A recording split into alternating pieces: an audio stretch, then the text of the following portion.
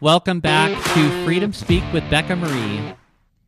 You're listening to Hour 3, and this is going to continue to be a packed show, so don't go anywhere. You're going to miss some good stuff.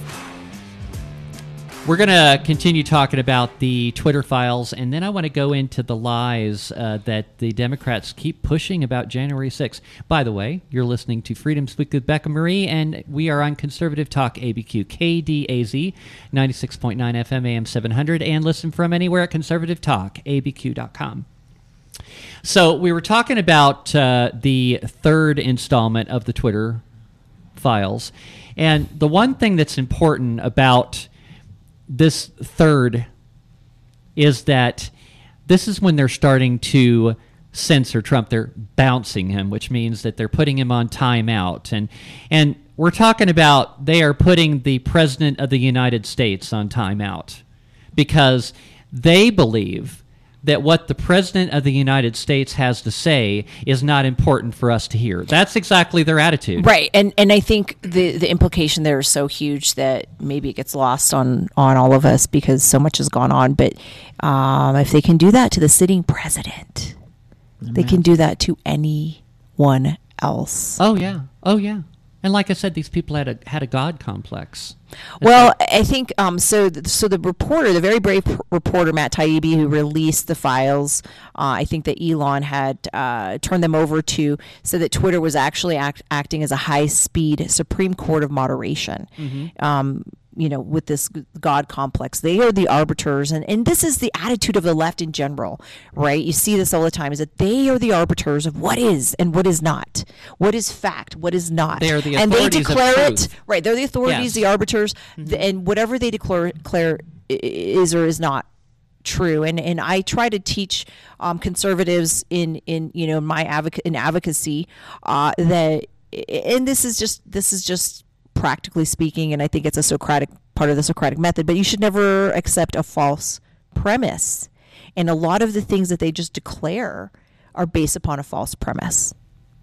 Yeah.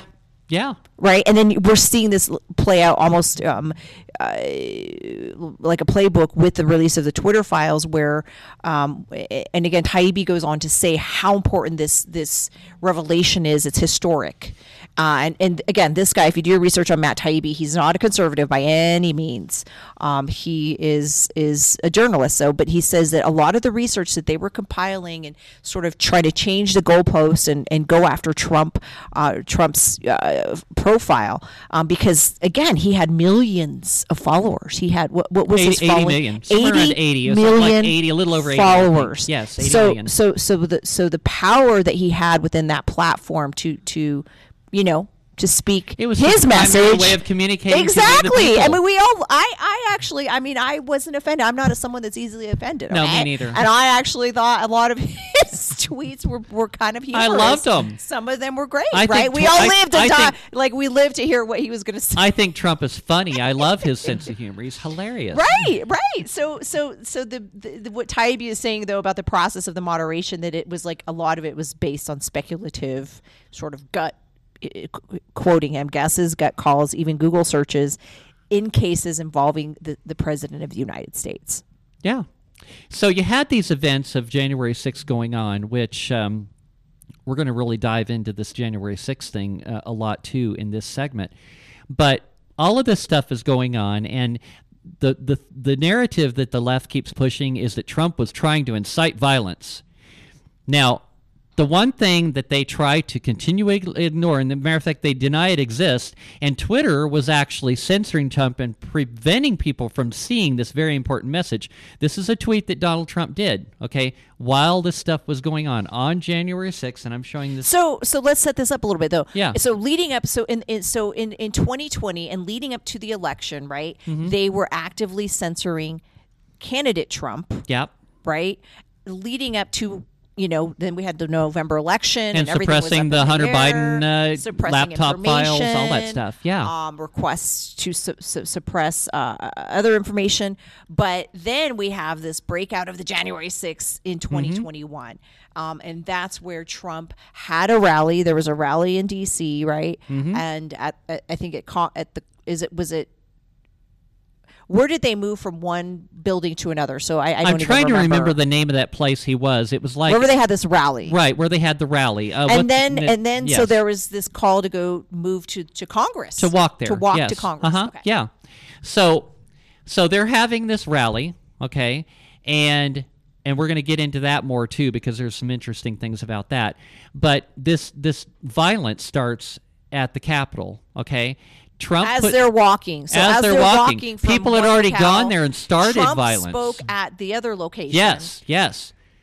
And then they started Right. walking to Congress, and that's where all the violence started to break out. And there were that people we were watching. already I was watching there. it. You know, it's like so this was all orchestrated, I'm pretty sure. I was watching it from I think TV or it was online or something. Yeah. And we're going to dive into that more too. So Trump tweeted at that time. time. He tweets out. He sees things are going bad. Okay, so he tweets out, "These are the things and events that happen when a sacred landslide election victory is so unceremoniously and viciously stripped away from great patriots who have been badly and unfairly treated for so long." And he says, this is in this tweet, "Go home with love and in peace.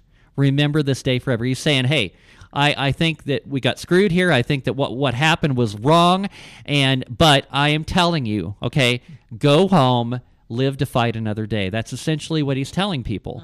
Okay, Twitter blocks this tweet multiple times, and not only did they, I didn't know that. Oh yes, I did not know that. Yes. Not only were they blocking this tweet, but they were also blocking the tweet from being retweeted and even screenshots that other Twitter users, because it's like spreading all over Twitter like wildfire. Well, yeah, when you have 80 million followers, Mm-hmm. just for people that aren't on Twitter, I mean, you hit send on a tweet and boom, you have instant, really instant visibility. And then when it gets retweeted, then you have like a viral, it's like a viral moment there. So they're not only blocking Trump on this tweet, but people that were smart and took a screenshot of this tweet and were tweeting the screenshot of the tweet, they were blocking them too. Yes, Wow. They did not want this message to get out. Of peace, of de-escalation, Right. of let's not, and I don't think, I don't know of a single thinking person or conservative, Republican or otherwise that was in support of the violent aspects of however many people. I don't know how many, or it was so convoluted what happened that day, but I remember watching it on TV, I think, and was certain people that broke in and that were violent, but other than that, and there's plenty of interesting theories around that one too. What's that? About the break-in to the Congress, there's plenty of interesting theories about that. Well, I mean, and I think that's why we need to see the full video of what happened that day, because I've seen cuts of the video where people are being directed to go inside. Yeah. Right? And that's kind of what the door was open, people were let in. That's what was inciting the violence. Yes. And I've seen the videos of people walking in, staying within the velvet ropes, just peacefully walking in, walking around, taking a look around like right? tourists. What did they call him? The horned? I love that guy. The horned guy. Crazy.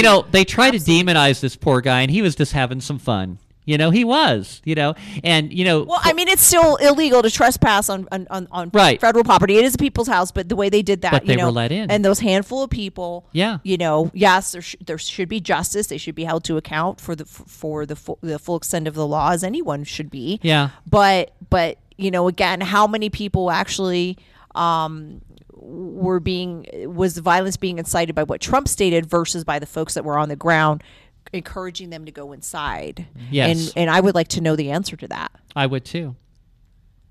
So, let's see. It says here a few last notes about January 6th. Joel Roth, the guy we mentioned earlier, basically he was the guy that was basically running this censorship operation that they had going on. Roth at one point looked and found Trump had a slew of duplicate bot applications. So this stuff is spreading all over the place, and they're blocking it all. And so I think what they're calling, they actually named Twitter Files Part 3. The deplatforming of a president. Yeah. And that was the naming of it. And so the culmination of how they were trying to build this case to essentially completely block and permanently ban Trump. I think that's what we're getting getting to. Release 4 is that they were trying to build out a method to get there with that end result in mind, had to do with the fact in January 2021 he was permanently suspended due to the risk of further incitement of violence. And they left out of the context the one tweet where he was literally trying to de-escalate the violence and tell people to go home. Exactly. Yes. So in Release 4, this is when I'm reading the beginning of Release 4, and this is when they start blocking certain words, okay? Like they're blocking "stop the steal," and they're blocking the word "kraken." And Joel Roth, he makes a statement saying the daylight separating Q and the "stop the steal" stuff now is effectively zero. But see, what is happening is they're blocking this stuff, and it's affecting wide range across Twitter. It's affecting lots and lots of users.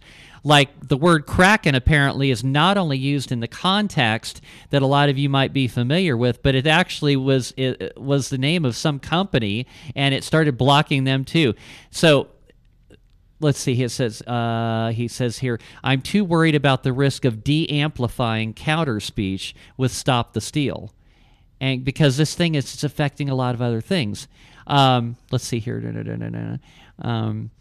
But they quickly come up with a solution: de-amplify accounts with "stop the steal" in the name/profile, since those are not affiliated with counter speech. What's counter speech? Kind of lost that one. I think counter speech, when you're just speaking out against something. But see, the thing is, these guys are determining what is true and what is not true. They're, again, like you were saying earlier, Elisa, and they're talking about false claims of voter fraud. Well, how do they know they're false claims of voter fraud? I think there's plenty of evidence that it, in fact, really was voter fraud. I mean, we had the 2,000 Mules, in which they did a pretty good investigation. They have tons and tons of video footage showing these mules, stuffing ballot boxes. And they're only scratching the surface. So, and again, this is part of a free, open, democratic society that we can ask those questions. We should be able to talk about them. We should be able to examine them. And rather than censor, we should, the burden of proof is on disproving. Well, and that's what's happening is? Now. That's exactly what's happening. It's concerning. Even if you don't like it, our friends on the other side, this is problematic as a principle. It's problematic because it can happen to anyone, not just because your enemy's on the other side and you don't like Trump. Can we apply a standard here, or is it always going to be this heavy-handed double standard that now the government is working with the leftist, activist, media, politicians to censor and go after the other side, their political enemies? Oh, yeah, and they're having this discussion here that says employees struggle with whether to punish users who share screenshots of Trump's deleted J6 tweets. We should de-escalation. Yes. De-escalation tweets. Yeah. And I remember, because again, I'm very active on Twitter. I remember I might have even retweeted that because it was important to de-escalate that violence, because it, for the safety and law-abiding citizens that were there, just in support of trying to find an answer or some kind of resolution to what they saw were problems with that election.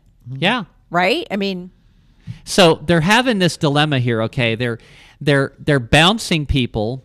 They might have bounced you too.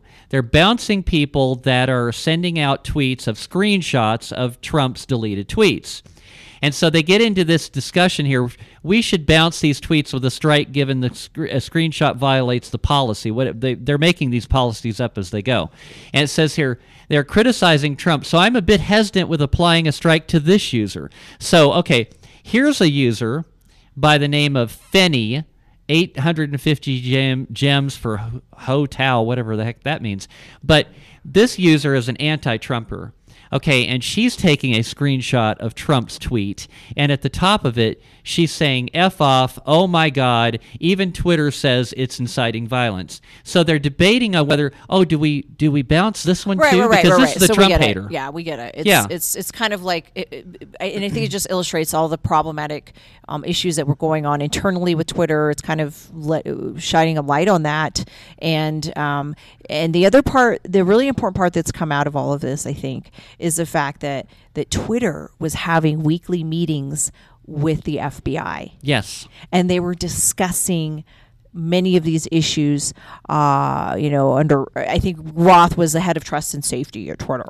But, and then later it came out that the federal government, and I want to say the FBI paid Twitter $2 to $3 million for access to this service that they were offering and suppressing and censoring. And I heard Twitter even had employees that were like ex-federal government employees. Sure, yes. So I think there was all kinds of money changing hands here. I think there were people embedded in Twitter. I think there were people outside of Twitter. That's why it's important for every citizen. Right? I mean, this is very concerning. That's why the House is going to consider this a priority, and they're going to investigate this. And and we were talking about this earlier. Another highlight to this whole issue with Twitter and Elon Musk. So Elon Musk is an immigrant. He was born in South Africa. Right, he's African American, but he talks a lot about the importance of free and fair speech, of independent thought, and this is why he's taken on this charge to release this information with so much threats from the other side, that he's exposing what they were up to, and I think a lot of folks that are legal immigrants of this country understand how unique America's constitutional democratic republic is in terms of the freedoms that I don't think anywhere else in the world you have. And as Americans, we don't value that enough. And this is why this is so important. So that thing we talked about earlier where Trump had like a special rule for Trump because he was a leader of the country. Well, they're in this release 4, they're talking about, we're going to change the policy.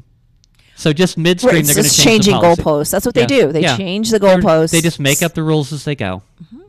So that's essentially what happened in Release 4, and ultimately what happens is after all the bouncing and the rule changes and everything else, ultimately what they did was they canceled Trump's account. Right. Him and all of his 85 million users, whatever. Which is a powerful tool to challenge the mainstream corporate narratives that we are being spoon-fed on the daily. Yeah. And that's why it's important, guys. I mean, that's what I know your listeners probably understand that, but it's really important to understand the principles behind these issues that we're seeing, because if we lose the foundation of the Constitution, of our freedoms, of free speech, of freedom of the press, of checks and balances, it's really a slippery slope from there. Yeah.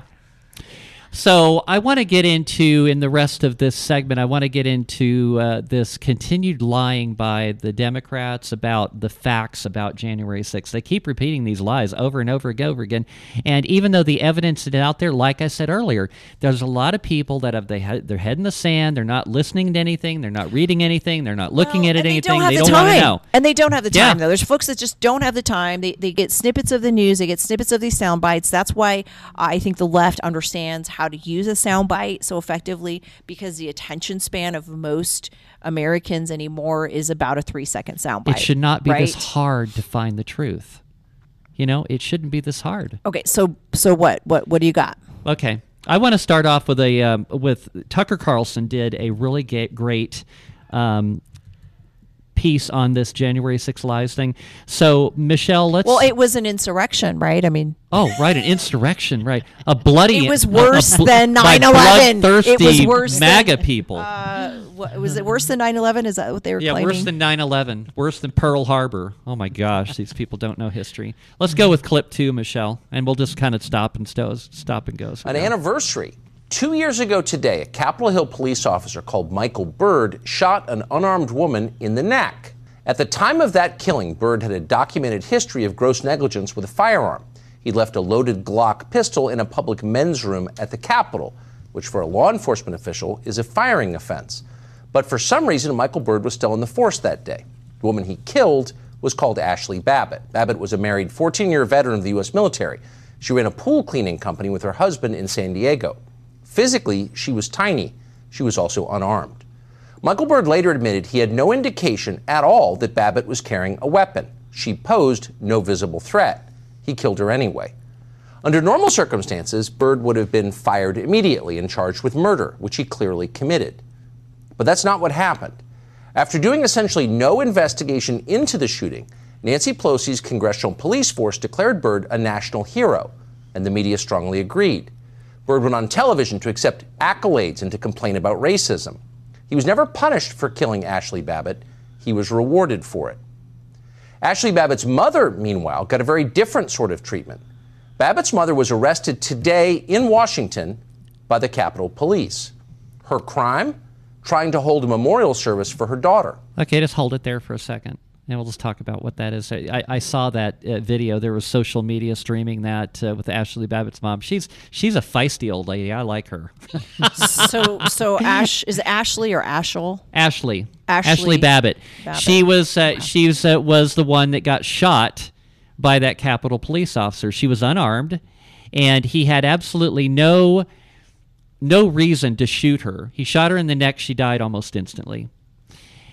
And the thing is who was the one guy that got his neck stepped on and they raised such a fuss over that, and that police officer got absolutely crucified for it?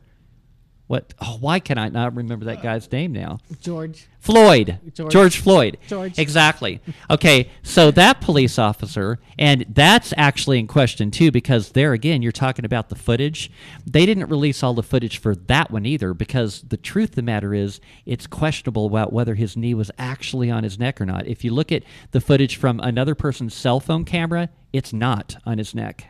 It's on his shoulder. But from the view that they used, it was on his neck. So anyway, so she gets shot.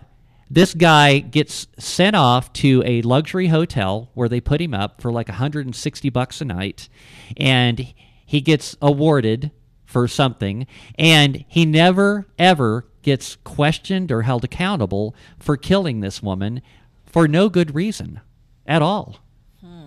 So let's continue. 2 years later, it's clear that Ashley Babbitt her death is by far the most significant thing that happened at the U.S. Capitol building that day. But at the same time, it is the least talked about event of January 6th. Why is that? Well, because the facts about what actually happened on January 6th disrupt the lies, what they've told you happened on January 6th. And those lies have proven very useful to the Biden administration and to permanent Washington. On the basis of a wholly created myth about what happened that day, the Biden Pentagon conducted an unprecedented political purge of the entire U.S. military. The FBI and various intel agencies increased their control over the American media.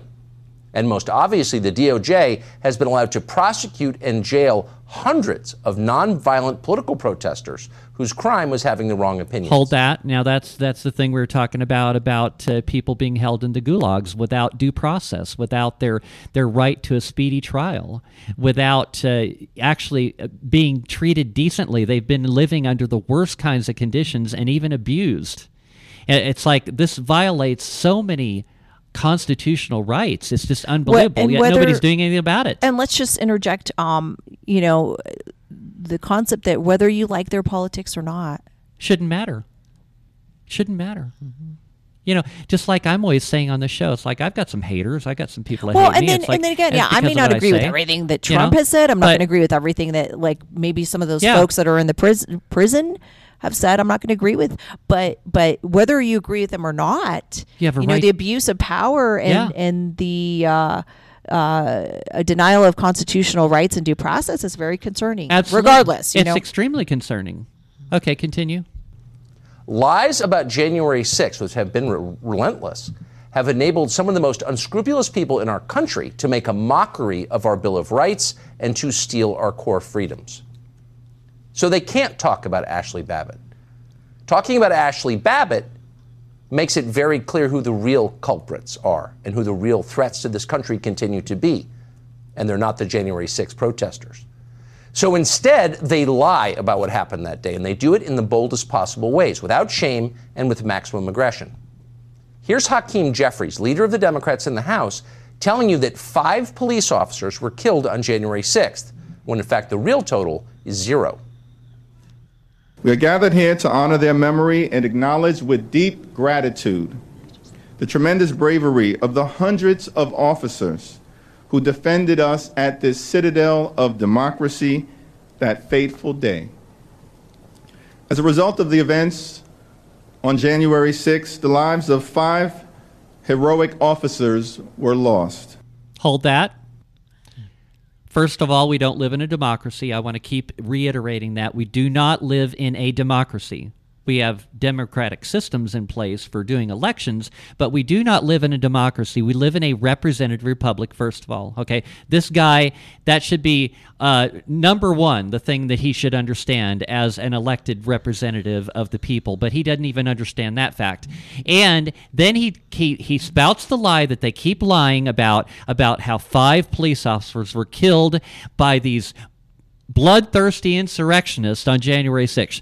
Absolute total lie. Not a single police officer was killed on January 6th. Now, I've got the information here. I'm going to break it down for you. Okay, they're going to talk about Brian Sicknick, okay? The lie that they keep pushing for this guy is they keep saying that he was beat to death in the head with a fire extinguisher. Wait, who is he? He was a Capitol police officer. Okay. And the lie that you're trying to push is that protesters beat him to death, basically beat his head to death with a fire extinguisher, and he died. Okay? That's the lie that they're trying to push. Total lie. He was never beat with a fire extinguisher. He did not die at the January 6th protest. He actually died a day later from a stroke.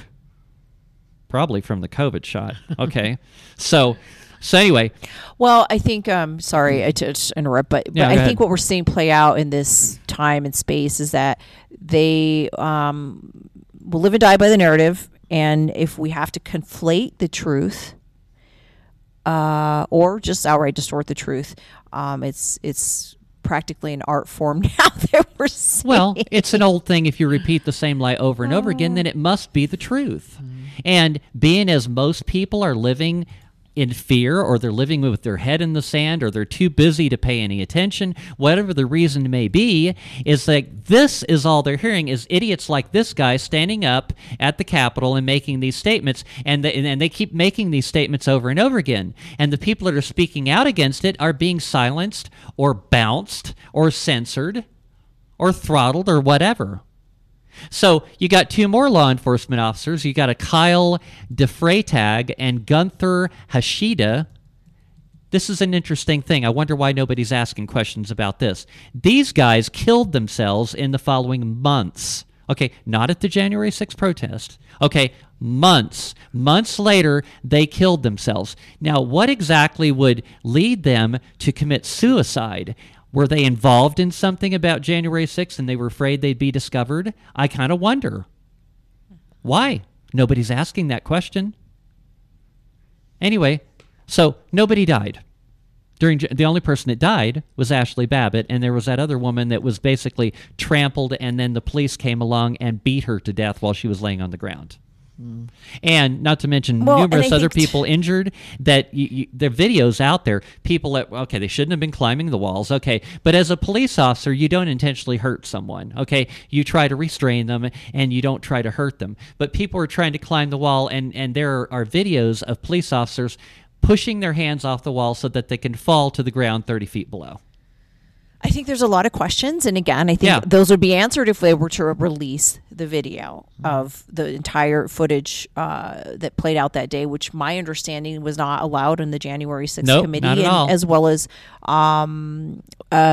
defendants, right? Yeah, and it's just be transparent. Like, I think all Americans deserve to know if this was the greatest tragedy hoisted upon our country since 9/11, where actually 3,000 Americans died. I think it's really concerning and dishonest to not expose the events that happened that day on all sides. Okay, continue. 5 heroic officers were lost, he said.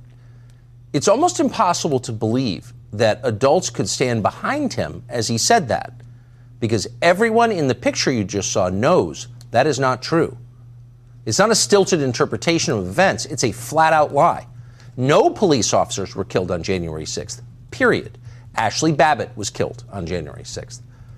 But chances are your grandchildren will not know that, because history will likely record the lie you just heard as true, simply because it's been repeated so often. Everyone in authority has said the same thing in unison for 2 solid years. As our thoroughly dishonest Attorney General recently put it, quote, "We will never forget the 5 officers who responded selflessly on January 6th and who have since lost their lives." His boss, Joe Biden, repeated that lie today from the White House. Technically, that's a lawyer thing. A lawyer. Okay, you notice what the lawyer said. Technically, what the lawyer said was probably true. Oh, well, they heroically fought. Okay, well, I mean, it's up to interpretation. And they at some point lost their lives. Yeah, not on January 6th and not due to anything that happened on January 6th. So technically, conflate. It's called conflating. Conflating, exactly. Continue. These people and the people representing those who couldn't be here because they gave their lives for this is incredibly consequential. And that's not political talk, that's historical fact. That's historical fact, says Joe Biden, as he manufactures history, as he tells lies. They've been doing this, telling these same lies since the very first day, January 6th, 2021, almost like it was a coordinated operation. Remember when they told you that Officer Brian Sicknick, was beaten to death with a fire extinguisher? Officer Sicknick died after being hit in the head with a fire extinguisher. Sicknick died after being hit in the head with a fire extinguisher. Officer Brian Sicknick died after being hit in the head with a fire extinguisher during the hours-long attack. They beat a Capitol police officer to death with a fire extinguisher. Officer Brian Sicknick died after being hit in the head with a fire extinguisher during the fight. He died at the age of 42 after he was bludgeoned with a fire extinguisher. Hold that. Now, I've played those collages of like various different news agencies, different networks, different locations, different cities, all saying exactly the same words, which kind of makes you wonder where are they getting their information from, because they're all saying exactly the same thing in the exact same words. Okay, so somebody produces the lie, and then all of these mindless bunch of terrible excuses for journalists repeat the lie over and over and over again. Continue. Not true.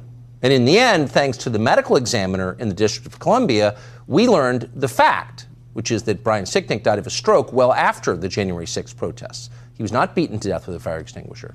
But that did not stop their lying or even slow them down. Joe Biden just awarded one of this country's highest civilian honors, the Presidential Citizens Medal, to officers working on January 6th. And that would include the officers who opened the doors of the Capitol building to the so-called insurrectionists. The officers who let them inside and then were rewarded for it by the President of the United States. What's going on here, you may wonder? Well, don't ask. You're not allowed to know what's going on here. Nor can you know about the very obvious clandestine role of federal agencies that encouraged the events of January 6th. That happened, but its details have never been explained. A lot has still not been explained from that day, despite a committee that was impaneled for more than a year. For example, you remember the pipe bomber who planted explosives outside the Democratic National Committee? Well, those explosives, it turns out, were under a bench at the same moment that Kamala Harris, who had Secret Service protection with her, who swept the building, was there. So how did the U.S. Secret Service miss a bomb sitting in plain sight during its security sweep? Well, we can't answer that because the FBI still, to this day, refuses to release all the security footage. Why? What's going on here? Almost unique among media outlets, Revolver News asked that question. The pipe bomber even looks at camera to head on, for some reason. It's very frustrating, because we can't see the moment the pipe bomber plants the pipe bomb, but the FBI can. That's because the whole scene should be captured on camera 1 as well, and much more clearly than camera 2. Camera 1 has a clear shot of both benches. If the FBI released the full tape from camera 1, we could see the pipe bomber planting the bomb. So somebody planted bombs outside the headquarters of this country's two main political parties. That would seem to be a big story, and yet no one ever mentions it again, including the FBI. In fact, the Bureau won't disclose any information about the suspect, not his height, weight, shoe size, anything. So if they wanted to catch this person, wouldn't they be telling you all they can about who it is? But they're not. Why aren't they? And what was Kamala Harris doing there? Why did she lie about being there? We can't answer those questions. We should be able to. Nor does anyone in authority want to talk about Ray Epps.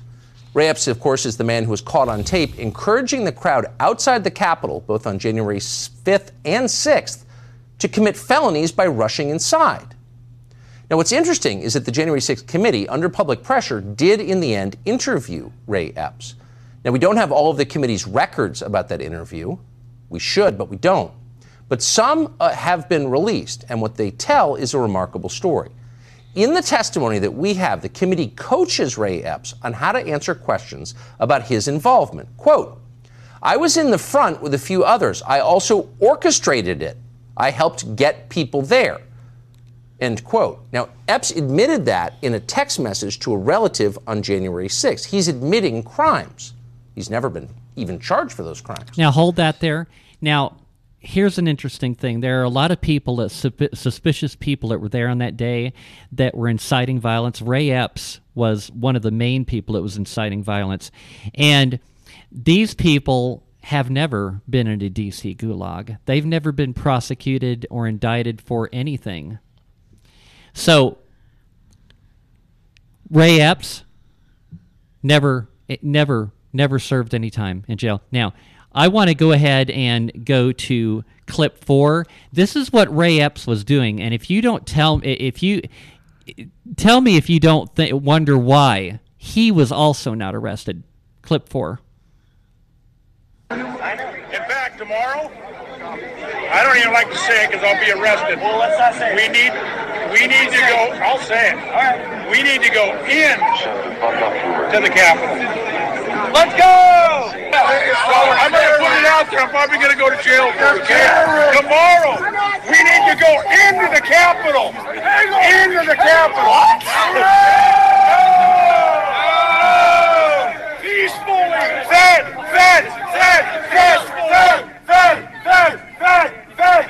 Peacefully. Okay, folks, grab the word. As soon as the president's done speaking, we go to the Capitol. The Capitol's this direction. He's done speaking. We are going to the Capitol, where our problems are. It's that direction. He spread the word.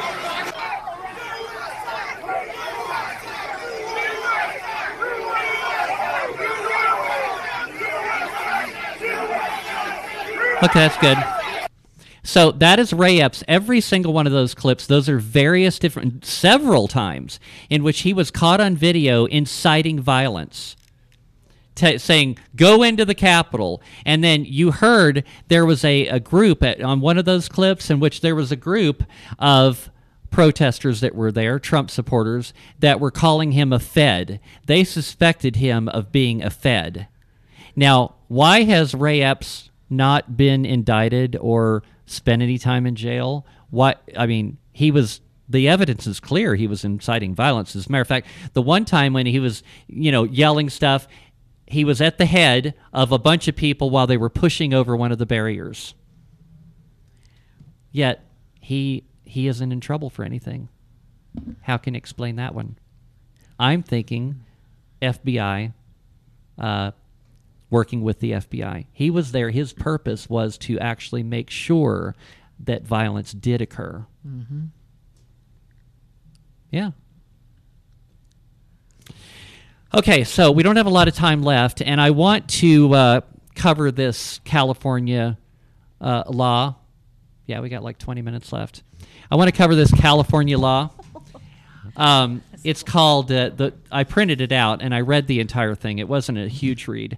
Senate Bill number 107, Chapter 810, California. And this thing was apparently authored by a senator by the name of Mr. Weiner. Scott Weiner. Scott Weiner. Yes. Okay. So I want to read this one little passage from it because it says a lot.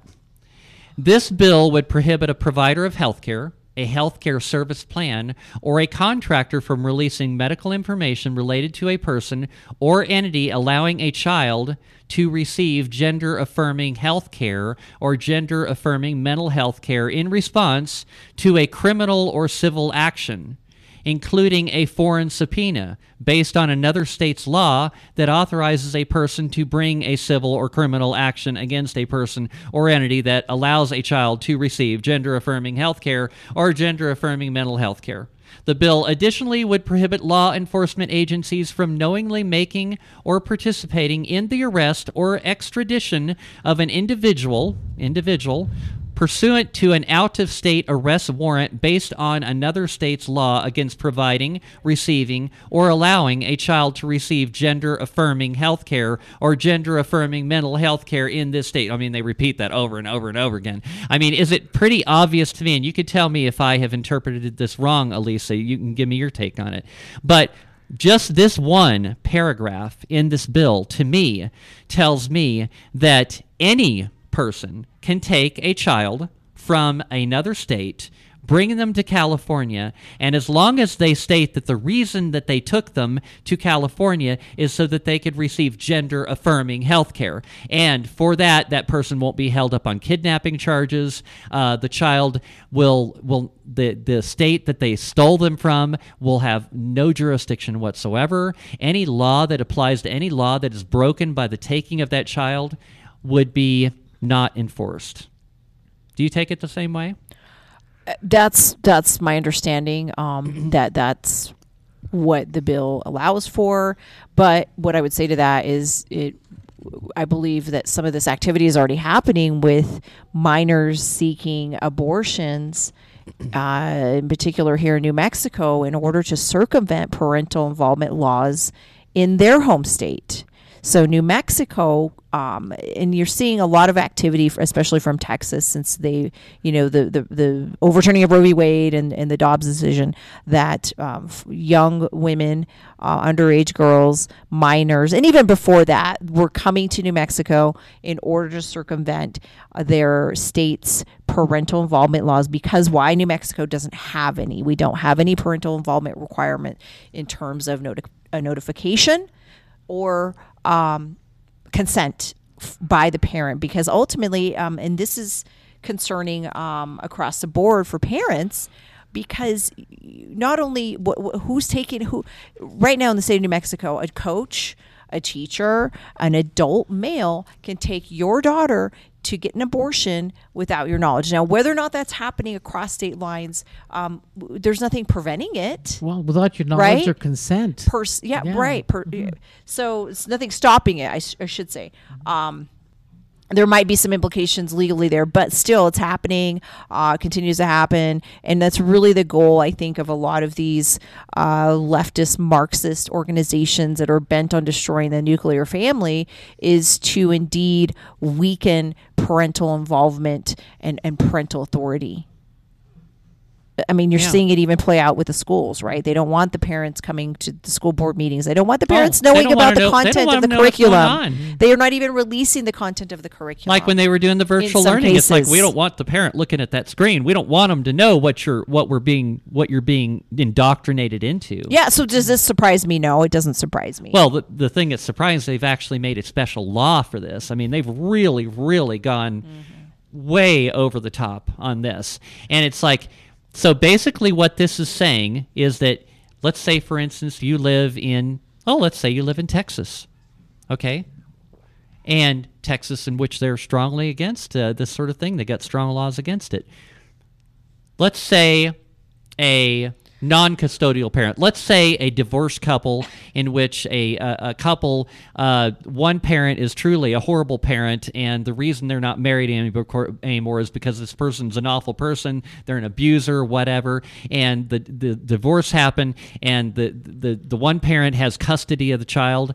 Well, the other parent, which does not have custody of the child, can snatch the kid off the street, take them to California, and once they're across the California line, all they have to do is say, oh, well, I brought them here for gender-affirming health care. Then they can indoctrinate this child. They can mutilate this child. They can destroy their life, help them probably make a decision that they will regret later on in life. And the actual parent that actually has custody has no legal right whatsoever. That's what this is saying. Right. And like I said, I'm not surprised. It's awful. I'm not surprised at all, but it's alarming. It's concerning for parents, but especially our children. Why the focus on children? Why so much? Why can't we wait until they're 18 to consent?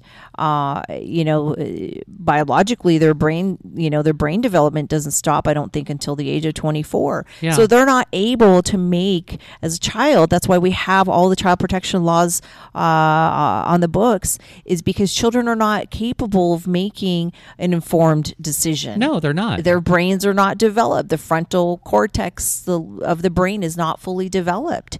And so the parents, of course, are the guardians of their best interest. And now this is another step towards coming in between the child and parent. It's a frightening time to be a child. Oh, yeah. Yeah. Oh, yeah. Oh, right.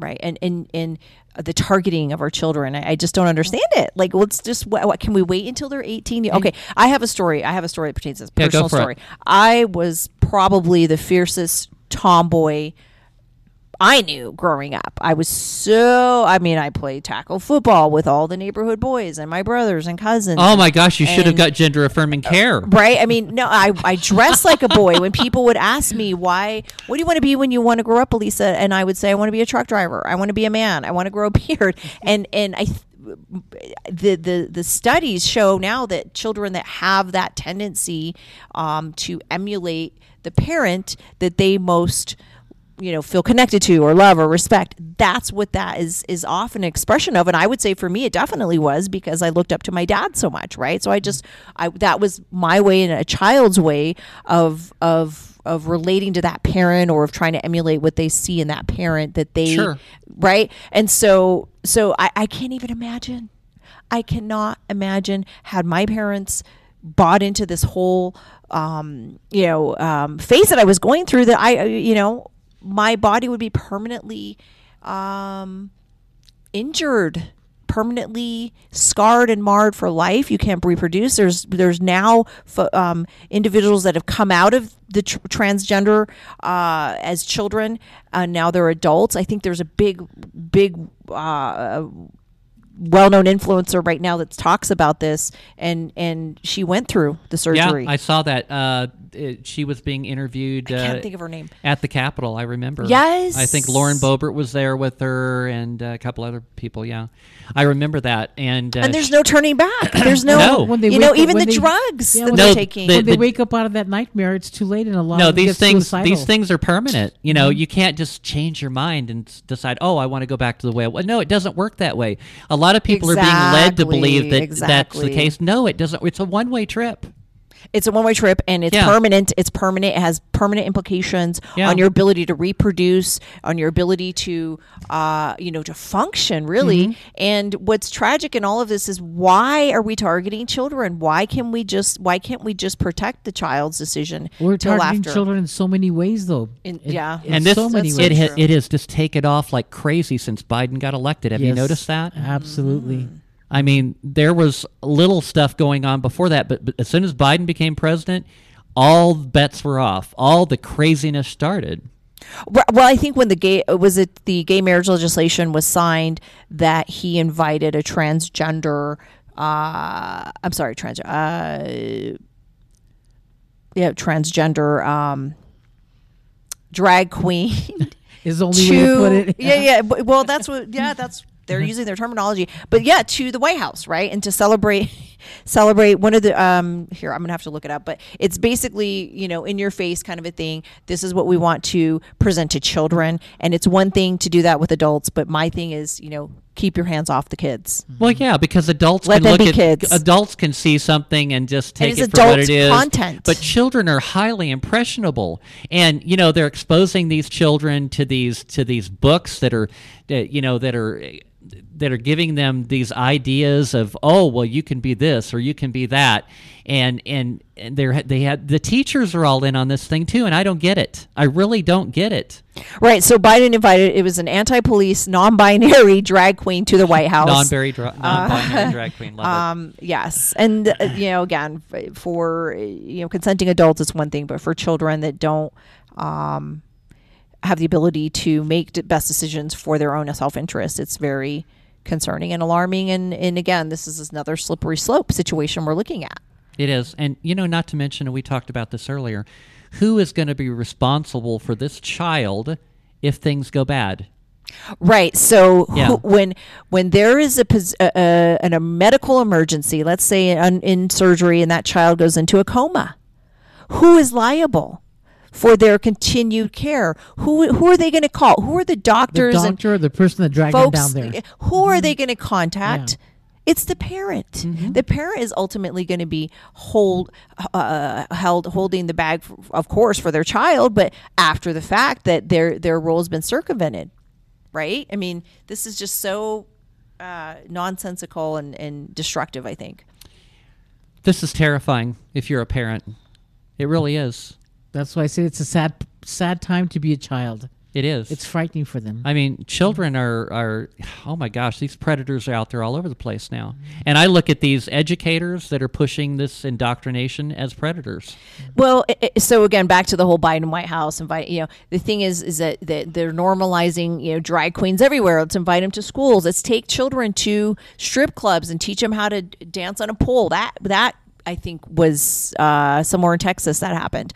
But the normalization of adult content, and that's what drag queens perform in these drag queen performances. That's what they're it's adult content. Yes, it is, right?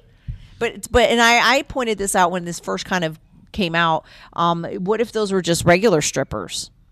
You were bringing them around, female strippers that were just coming to They'd probably strip say, "Oh, well, we can't in front do of that." kids, right? It's no different. It's Yeah. adult content. Yeah, it is. It's adult content. You need to let children be children until they can figure things out on their own. I just don't get it. And it's like I look back at when I was a kid, and it's like I can't even imagine any of this, how I would have felt as a kid if all of this stuff was going on. Well, here 2 years ago, remember when they had the little children here at the library, and the transvestites came down there. Right, and the they drag were queen scary story looking. hour. They had Yeah. these big old horns, 5 horns, and big old giant eyelashes, and the kids were terrified. They were like scared of them. They said, "Calm down, this is okay. They're going to read to you."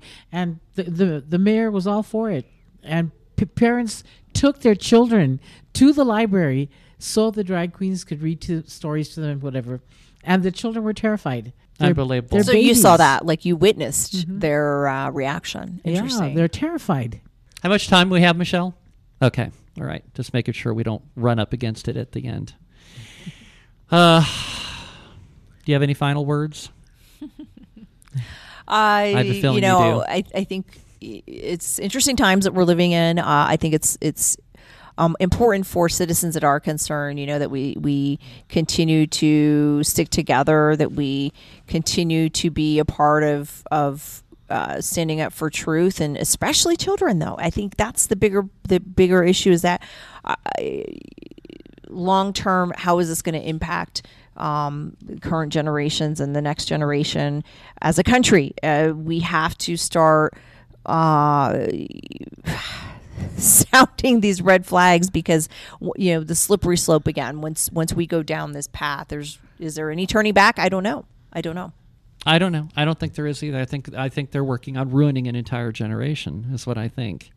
I think that these kids are going to be either emotionally at the very least, and at the very, very worst, physically scarred for life over this. I think that it's all part of the agenda to reduce the population. I think they're hitting us from all sides. And like I said earlier, I look at it kind of like a game of whack-a-mole. It's like every week, and it's like, you saw the number of headlines I had on my show outline this week. We didn't even get to all of them. But it's like a game of whack-a-mole. It's like one thing after the other. They just keep, and that's the way they do things. They throw all the mud against the wall that they possibly can because they're thinking of something will stick. And they play the long game. Right. And then I think another point that we forgot to bring up in all of this is that who is profiting? Who is profiting off of these campaigns? We know that the exponential, I want to say exponential or near exponential growth of these transgender transition surgical centers that are targeting children has just grown off the charts. And again, there's money involved because, and I think I read this somewhere, that they know, same thing with Planned Parenthood, if they get to them young, that they're gonna have a client that's gonna come back for more. And again, with the drugs, the hormone changing drugs, that's a life, right? It's a lifetime prescription that they know they're going to profit off of. That's what's concerning as well. Same thing with all the transition to different types of energy. Somebody's profiting from that as well. So Big Pharma is involved just as well because they're the ones prescribing the medication. It's Big Pharma. Yeah. Well, they just like in the Rona scamdemic. Oh, yeah. Big Pharma has been making billions of dollars off of manufacturing these clot shots that are it's obvious now they're killing people, and where that's going to go, if anybody will ever be held accountable, I don't know. I know that they're going to keep pushing the narrative because they don't want to be held accountable and they don't ever want to admit that they were wrong. And like you said, Elise, I think it's about the money. They're making tons and tons of money, and they don't care who they hurt in the process. They don't care. The people causing the scare are the ones offering the cure. Yeah.